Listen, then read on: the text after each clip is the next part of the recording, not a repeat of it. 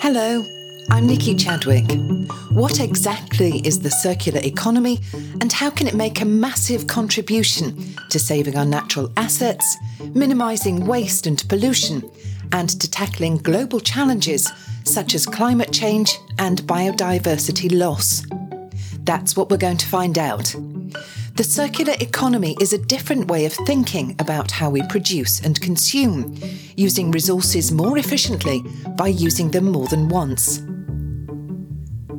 In this episode, we're going to look at how the transport sector is evolving to reduce its impact on human health, the environment, global warming, and the extraction of natural resources, working towards making the entire life cycle of vehicles as efficient as possible, reducing waste and pollution as much as possible. Joining me now is Dr. Maya Ben Dror, who is the Industry Manager for Automotive and New Mobility at the World Economic Forum in Geneva. Dr. Ben Dror has over a decade and a half of global experience in public, private and third sector settings, focused on clean tech and sustainable transportation. And at the World Economic Forum, she leads sustainable automotive and mobility work, including the Global New Mobility Coalition. Dr. Ben Dror, thank you very, very much indeed for joining us. Can you tell me how mobility fits into the circular economy? Hey, Nikki. Thank you for having me. It's a pleasure to be here. Well, the automotive industry and mobility as a whole plays a key role in quite a few of the most polluting industries. It is one of the 3 polluting industries, but directly contributes the consumptions of steel, for example. The automotive industry is responsible for 13% of global steel consumption. That's just one example. So what do you see as the way forward for zero-emission vehicles, using public transport more? What do you think are the solutions? Well, there is no silver bullet. We do need to step out of a current lock-in in how we move and how we move things. Yes, the transition away from polluting vehicles, those that have tailpipe emissions, would be a good solution, but it's not always possible, at least not in the immediate term. And all in all, we should probably think about sharing rides so that every kilometer traveled by a vehicle on the road, in the oceans, and in the air carries as much capacity as possible and therefore becomes more efficient. And that translates to overall less vehicles. So if we're looking at a projection of, say, 2.5 billion cars by 2050, by just shifting away from a product model and into mobility as a service, our assumption is that we can bring down that amount of vehicles quite significantly to about 0.5 billion. So that on its own would deliver quite a large footprint. But I have to say that the movement we're seeing now by both nations committing to phasing out of internal combustion cars and companies that are committed to transitioning into zero-emission vehicles and net zero vehicle as well, is very encouraging. But what about the parts that are used? We hear a lot about battery manufacturing is as polluting for the environment as driving a car for 40,000 kilometres. How does that level out? There has been quite a lot of debate over the past, I would say, 2 decades on whether or not the transition to battery-powered vehicles would bring us the carbon reduction we need. And I think over time, the consensus has been reached. We are able to deliver the reduction we need to, and that is manifests in the decisions that governments have made and that companies have made. That said, I don't think we should be technology prescriptive, and any transition away from burning fossil fuels for every kilometer we ride would make sense. Now, it comes with a lot of responsibility as we transition into new resources, new manufacturing lines, and new afterlife markets that include hazardous materials like batteries.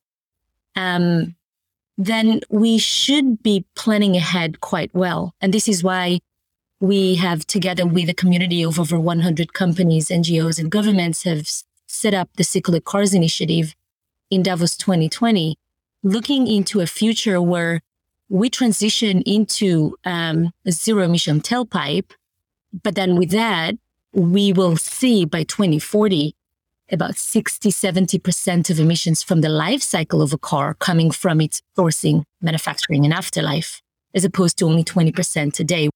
And therefore, we do need to work together collaboratively to make sure that we're using the best materials that we can. We recycle those materials because we don't have enough of it and it's going to be depleted. And there are a lot of geopolitical dependencies at stake. And we're not doing a very good job now as we speak, but we can. And with that recognition, we see a very diverse community coming together and making some bold announcements around how they're going to create a circular vehicle in the medium term and how they're already setting up partnerships to create the right demand models so that suppliers can have the assurance that they can go into net zero manufacturing. That's, again, very encouraging, but lots of work to do. So is the automotive industry supporting the changes? I guess that we're seeing the few different stakeholders acting. The European Commission, for example, put out a note on the creation of a battery passport. So a greater accountability over how batteries are being resourced and manufactured that is planned to be announced around the spring of 2024. And we also see industry players and NGOs coming together in a German context through the Battery Passport Initiative supported by the Global Battery Alliance and Systemic and Circular Cars Initiatives and others, already trying to test it, already trying to see, putting their foot in the ground, how does a battery passport can work well? And those are just two examples. I also want to shift back to steel because that's also quite an important moment in history. At COP26, we've seen the first bulk of net zero steel manufactured in Sweden.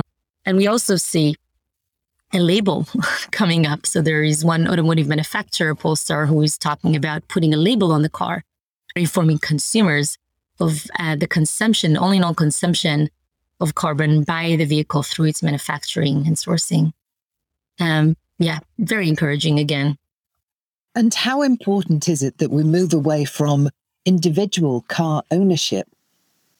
That can play a very big role, but it also is quite challenging in developed markets that have this socioeconomic lock-in in them. Assuming that you drive a car, Nikki, that 95% of the time the car is sitting idle, then you actually have a product that has consumed a lot of materials, a lot of very polluting materials, sitting doing nothing.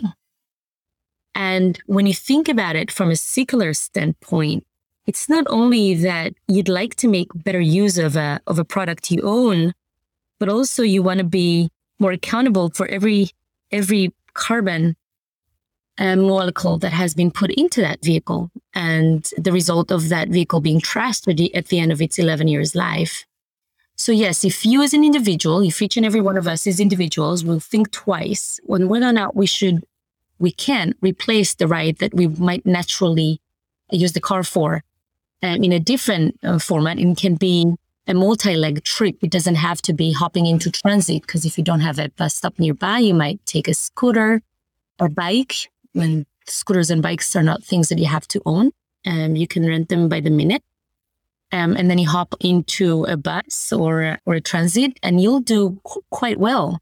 We actually have created a set of principles to the capturing of carbon emissions from different mobility options in this context of cities, together with a few companies and NGOs earlier this year. And what we've seen is that there is great alignment by industry as well, by these mobility operators, new and incumbents, to speak about the overall carbon emissions that are put into every mile or every kilometer travel. There is a great role in us making a choice. There is no regulation currently on reporting these data points, but there are already a few regulators that are thinking about how in the urban context we can equip mobility users with the right set of information so that they can make informed decisions on their own carbon footprint. So would you say that you are optimistic that mobility can play a big part with circular economy? I am, but it does come with a lot of challenges. I want to take us into emerging markets for a moment, because that's where we are seeing that in many cases, there is no lock-in. So the majority of people do not own a car. If you were to compare, you would have around 800 vehicles per 1,000 people in the US, about 500 vehicles for 1,000 people in Europe on average. And you would have around 300, 250 per 1,000 people in China, which is the largest growing automotive market, largest by production and sales. And the numbers are very small in many of the emerging markets. And we don't necessarily see a desire to move into a car. We actually see a phenomena where people would like to leapfrog that stage, similarly to how they've, in many cases, leapfrogged credit cards and started using apps to make payments. I did a study when I was doing my master's in Oxford on 2- and 3-wheelers in China. And I investigated the phenomena of 2- and 3-wheelers, electric 2- and 3-wheelers, as being a user of one of those the previous years. And what I've noticed is that about 30% of people who are using small motorcycles in the third ring road of Beijing City are actually car owners, but they would rather not use their car because it's too congested. They had almost zero safety concerns because the amount of people using those scooters in a dedicated bike lane often gave them the safety feeling that they needed. But what they have done for socioeconomic reasons, they would take their car keys in their pockets and put it on the table if they're going for a meeting where they need to impress. But by all means, on the day-to-day, they would not have used it. And to me, this was an amazing moment to see that, the choices we make should make sense to us, should be, in our natural sense would be, let's be efficient with our own time. And as long as conditions allow, say health and safety, then, and the speed of the vehicles, then of course you would use 2- and 3-wheeler instead. And transit as well, as you pointed out, if the transit system is advanced enough, comfortable and safe to everyone. Dr. Ben Dror, thank you very, very much indeed. Joining us now is Duncan Kay, who is Vice Chair of the Group of Rapporteurs on Pollution and Energy, or GRPE, of the World Forum for Harmonization of Vehicle Regulations. He also works in the International Vehicle Standards Division of the UK Government's Department for Transport. Duncan, thank you very much indeed for joining us. Please tell me a little bit about GRPE. GRPE is, as you said, a forum for developing world harmonized regulations, specifically on pollution and energy. So it's a group of experts meeting alongside industry to develop harmonized regulations, tackling those issues. And how successful is that forum? How are you able to standardize world regulations? I think I'd say it was very successful. We've had over 150 regulations developed under Working Party 29 and tackling all aspects of vehicle regulation. They have a huge effect because they apply to a huge number of vehicles that are produced globally. And how can you ensure that the regulations are applicable to each country? Because, of course, there are different realities in every country. Each has its own experience and ways of moving towards a circular economy. How can you standardize things? So that's a good question. Of course, circumstances will be different in every country, but I think when you're dealing with the automotive industry, you're dealing with a huge global organizations, some of the biggest companies in the world, vehicle manufacturers. And so tackling regulations on a global scale and try to harmonize those is the most efficient and effective way of regulating that industry. And indeed, manufacturers welcome that approach because it enables them to meet the requirements in the most cost-effective ways. By setting common standards across markets, then they can design products in the most efficient and effective way to meet those standards. And how is that measured? So you're looking at the whole process from raw materials to manufacturing to use, and then what happens to the materials afterwards. How can you measure what's being achieved? So I think it's hugely important that we do look across the whole process. And in terms of how we measure it, that's an absolutely critical question. And that's one of the hardest things. As I said, these are huge companies with long and complex supply chains, and trying to come up with a harmonized approach to measuring the impacts, particularly when you start looking at the manufacturing side of things, it is a very complex thing to do. So that's why I think that the GRPE is the right place to start to do that. It's the appropriate forum with the expertise necessary. And so that's what we're going to start tackling going forward. So how can regulations help to make sure that all people who are involved in the transport industry, the mobility industry, are on a level playing field when it comes to shifting towards a circular economy? I think global regulation is absolutely key in achieving a level playing field and requiring the same performance from in all countries, from all players in the industry. The supply chains are long and complex, and the vehicle manufacturers will be working very closely with those supply chains to make sure that the overall products meet the requirements that are set. We work very closely in GRPE with the manufacturers themselves to ensure that we develop the appropriate regulations that will apply across those whole supply chains. And what do you see as, I suppose, the major challenges ahead for you? The really tough part is agreeing ways of tackling and regulating manufacturing processes. When you look at their whole life cycle impacts, conventional petrol and diesel vehicles, most of the greenhouse gas emissions are associated with the in-use phase, and therefore vehicle regulators have focused on that area in particular. When you see the shift to battery electric vehicles, there's a much greater emphasis on the manufacturing phase, because the in-use phase for an electric vehicle, the vehicle's operating much more efficiently. It has much lower greenhouse gas emissions during its use, but the manufacturing phase is more energy intensive. And so we've seen a shift in the balance between the different phases. And so the big challenge now is to agree a harmonized approach to measuring raw material extraction, manufacturing processes, how we set the boundaries for measuring that, and ensuring that there are accurate reporting processes followed for that. Manufacturers are doing a huge amount of work in this area themselves. They understand that society expects responsible environmental and social governance.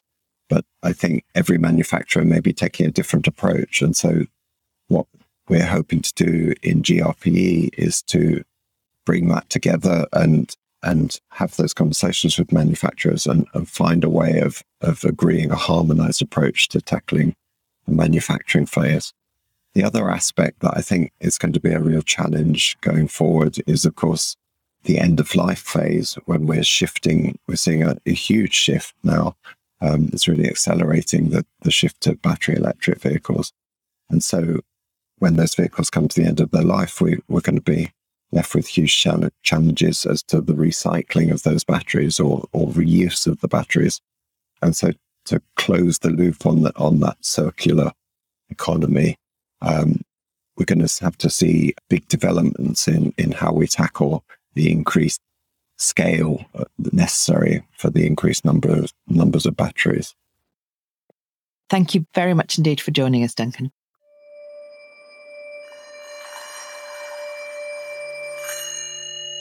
Joining me now is Francois Cugnot, Secretary to the Party on Pollution and Energy under UNECE's World Forum for Harmonization of Vehicle Regulations.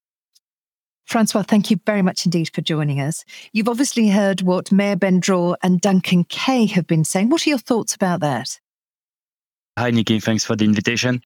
I agree with what Maya said, that we really need to reach circular economy and circular mobility, that we need to have a real holistic view at the whole transport system and really look at the main pillars to try to avoid travel when not necessary, shift maybe to the least intensive, carbon intensive modes, and of course improve the existing vehicles.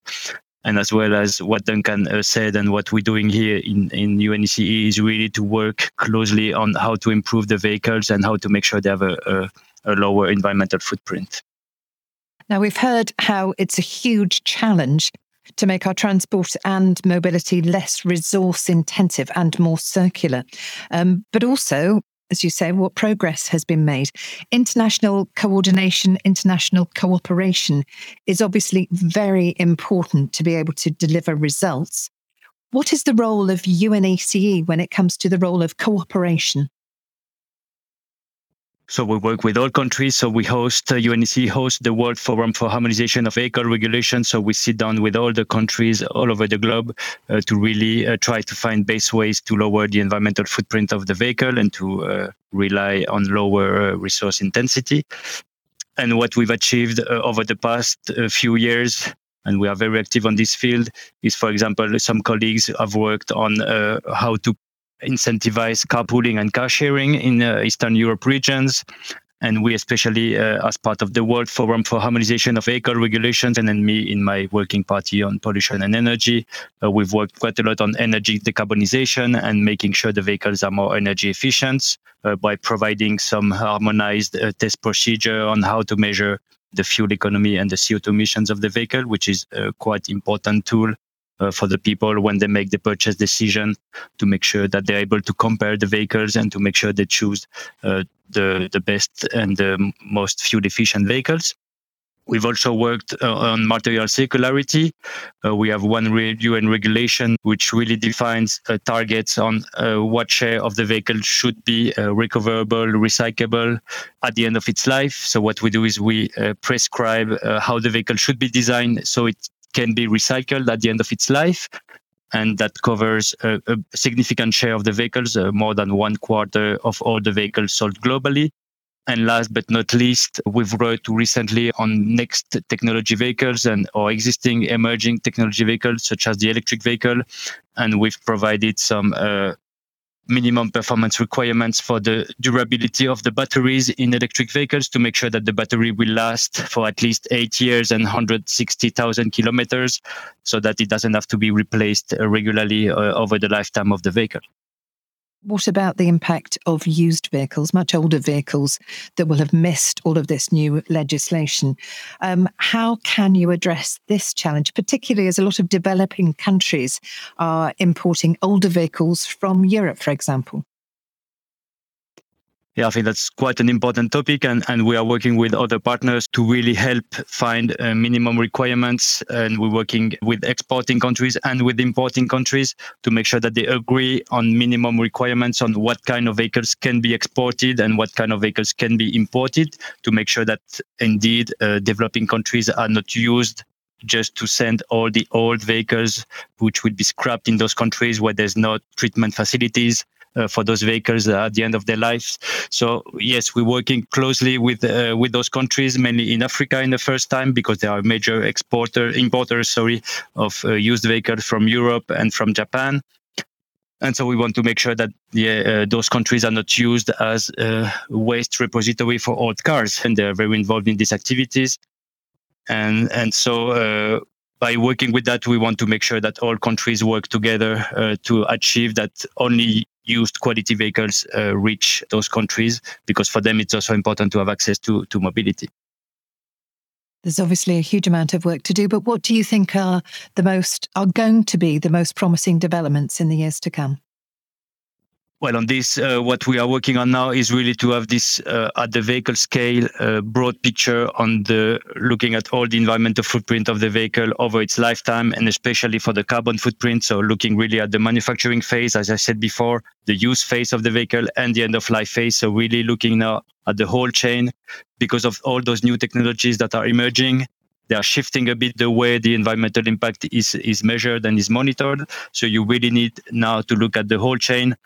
And we, in my group on the Working Party on Pollution and Energy, we want to closely start working on harmonized ways on how to determine this kind of environmental footprint of the vehicle over its lifetime. And this is a major challenge and a major milestone that really need to be tackled now, because the way the new vehicles are working now with no tailpipe emissions, you really need to have a look at the whole supply chain, the fuel from the well to wheel, and the end of life, of course, how you treat the material at the end of their life.